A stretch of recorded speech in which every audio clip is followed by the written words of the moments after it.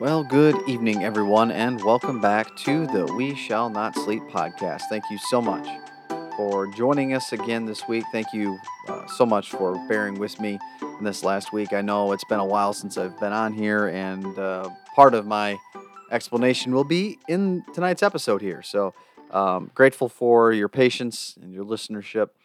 Continue to follow us wherever you get your podcasts, updates on our Facebook page and our YouTube channel, where you can find the video versions of our audio podcast. There's no video. Again, I have a face for radio, so you don't want to see me blabbering on there. But I just want to plug those real quick and just say that I'm very grateful. Um, I titled this episode "This Too Shall Pass" for very good reasons. This past week, I had a lot to finish. I started not feeling well about a week ago as of this recording. This is Wednesday, March 29th, and it didn't really hit me until the weekend started. And it's just one of those things that stomach bug. I will spare you all the gory details, but everyone can imagine. Everyone's had probably something like that, and um, and when you're going through the midst of it and you're experiencing just nothing but suffering, I just remember, Sunday morning, it was 3 a.m. I'm sleeping on the floor in my bathroom, and I'm just, I'm freezing cold. I feel so sick to my stomach, and I have a pillow on my little carpet, or a little rug in my bathroom with a pillow, and a blanket on me, and I'm just praying, like, okay, God, like, please, like, I need something here. I got to preach here in a few hours. I can't miss it. I have my play I'm a part of, and it's just like, in those moments, why do we find ourselves drawing closer to God when we need Him? Like, hey, Lord, like, I haven't prayed this hard in a while because I just need something to happen. And it's those moments you look at those people in Scripture when they're afflicted with ailments and they're still going to praise God. It's like, whoa, that's nuts. And part of that was like, well, I'm still going to get up and I'm going to go and still preach the word. And my sermon was a little bit different for that morning too. So I had it fully prepared.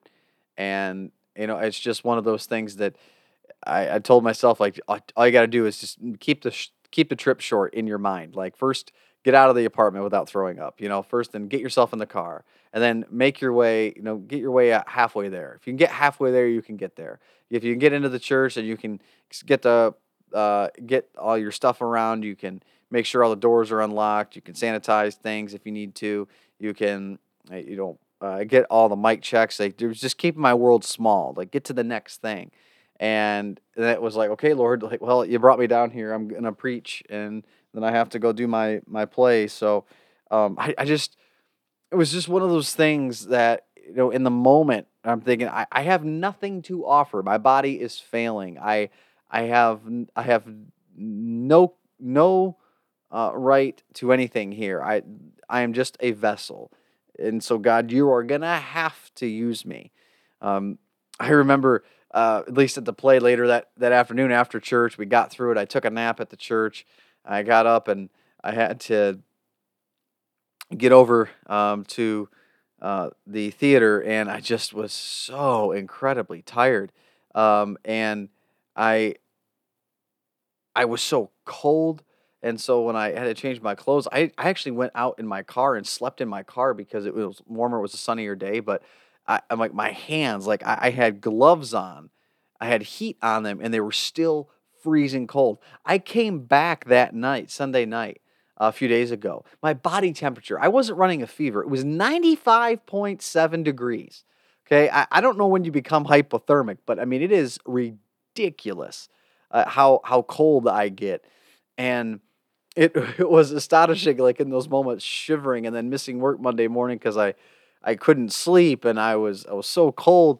It was like, okay, Lord, like, what can I do? How do I offer anything else? And trying to still shepherd people and still try to pastor people and get to work my other job. It could just be a lot, and all of this comes to a point where, like, well, wait a minute, this is kind of what I signed up for in a way. And so this is like a message to all the pastors out there, anyone who maybe is called, not just to a church, but what about other people serving in ministry? What about you who are not in vocational ministry, but you have a particular mission God's given you. Well, guess what? I'm speaking to everybody in my audience because if you're listening to this, God wants to use you to fulfill your role in his kingdom. You can be a part of that divine plan. He's given you like those gifts and talents that can specifically be used at a certain time at a certain place for a specific group of people. He wants to partner with you in that, and the kingdom is still going to do its own thing regardless without you. I mean, again, we're just warm bodies, but God would love it if we, his children, seek His will, and therefore we can help make His kingdom manifest. Well, this passage in Scripture is for you from 1 Peter 5, reading from the NASB 1995. Therefore, I exhort the elders among you, as your fellow elder and witness of the sufferings of Christ, and a partaker also of the glory that is to be revealed. Shepherd the flock of God among you, exercising oversight, not under compulsion, but voluntarily, according to the will of God, and not for sordid gain, but with eagerness, nor yet as lording it over those allotted to your charge, but proving to be examples to the flock. When the chief shepherd appears, you will receive the unfading crown of glory. You younger men, likewise, be subject to your elders, and all of you, clothe yourselves with humility toward one another. For God is opposed to the proud, but gives grace to the humble. Therefore humble yourselves under the mighty hand of God, that he may exalt you at the proper time, casting all your anxiety on him, because he cares for you. Be of sober spirit, be on the alert. Your adversary, the devil, prowls around like a roaring lion, seeking someone to devour. But resist him, firm in your faith, knowing that the same experiences of suffering are being accomplished by your brethren and are in the world. After you have suffered for a little while, the God of all grace, who called you to his eternal glory in Christ, will himself perfect, confirm, strengthen, and establish you. To him be dominion forever and ever. Amen. And there's a little bit of a closing in verses 12 through 14. But it is amazing. He's talking about people who are leading, people who are serving. You're not going to do this for an ill-gotten reason. Don't do that. Because guess what? When that great shepherd comes, you'll receive the unfading crown of glory. Young people, do this likewise, be subject to your elders. Clothe yourself with humility towards one another.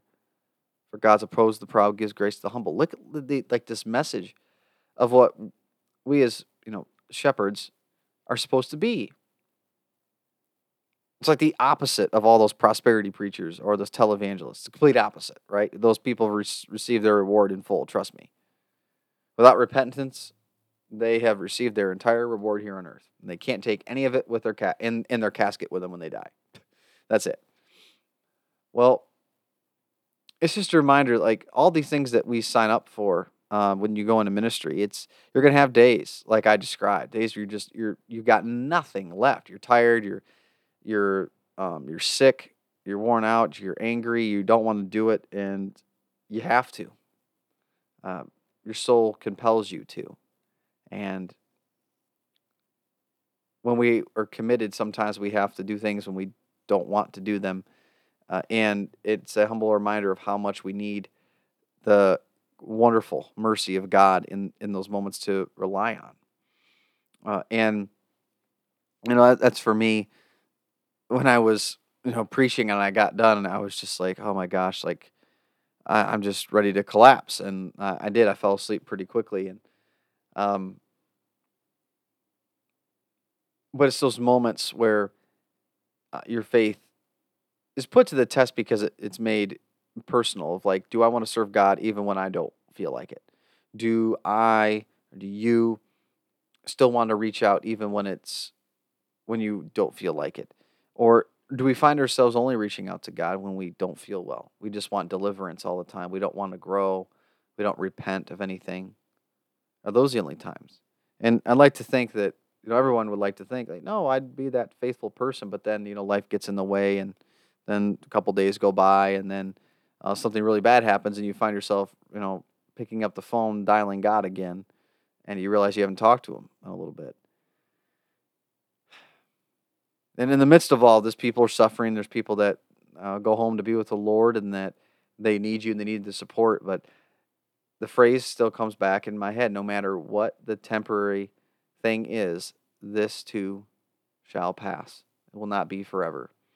Even things that are chronic, and it's easy for me to say because I don't deal with any chronic illness, but it still is not going to be forever. This too shall pass. And whereas I can't imagine feeling the way I felt, habitually and chronically, and again, might be easy for me to say, but it's a reminder that even if we are called to suffer, to unfortunately be the people that have ailments, we still have a tremendous example that we can still shine the light of Christ even in the midst of suffering. And maybe if we can consider that, what if our suffering is for the benefit of other people's souls? That people look to us and see that we serve God even when we are suffering. How powerful of a testimony that is. You have no idea what that does to other people, and you will not know in a lot of cases until you get to heaven. But that is exactly why Peter himself writes that you will receive the unfading crown of glory. What are we living for? What are we dying for? These are just some thoughts. Thanks for bearing with me. Appreciate y'all. May God bless you, and may God keep you.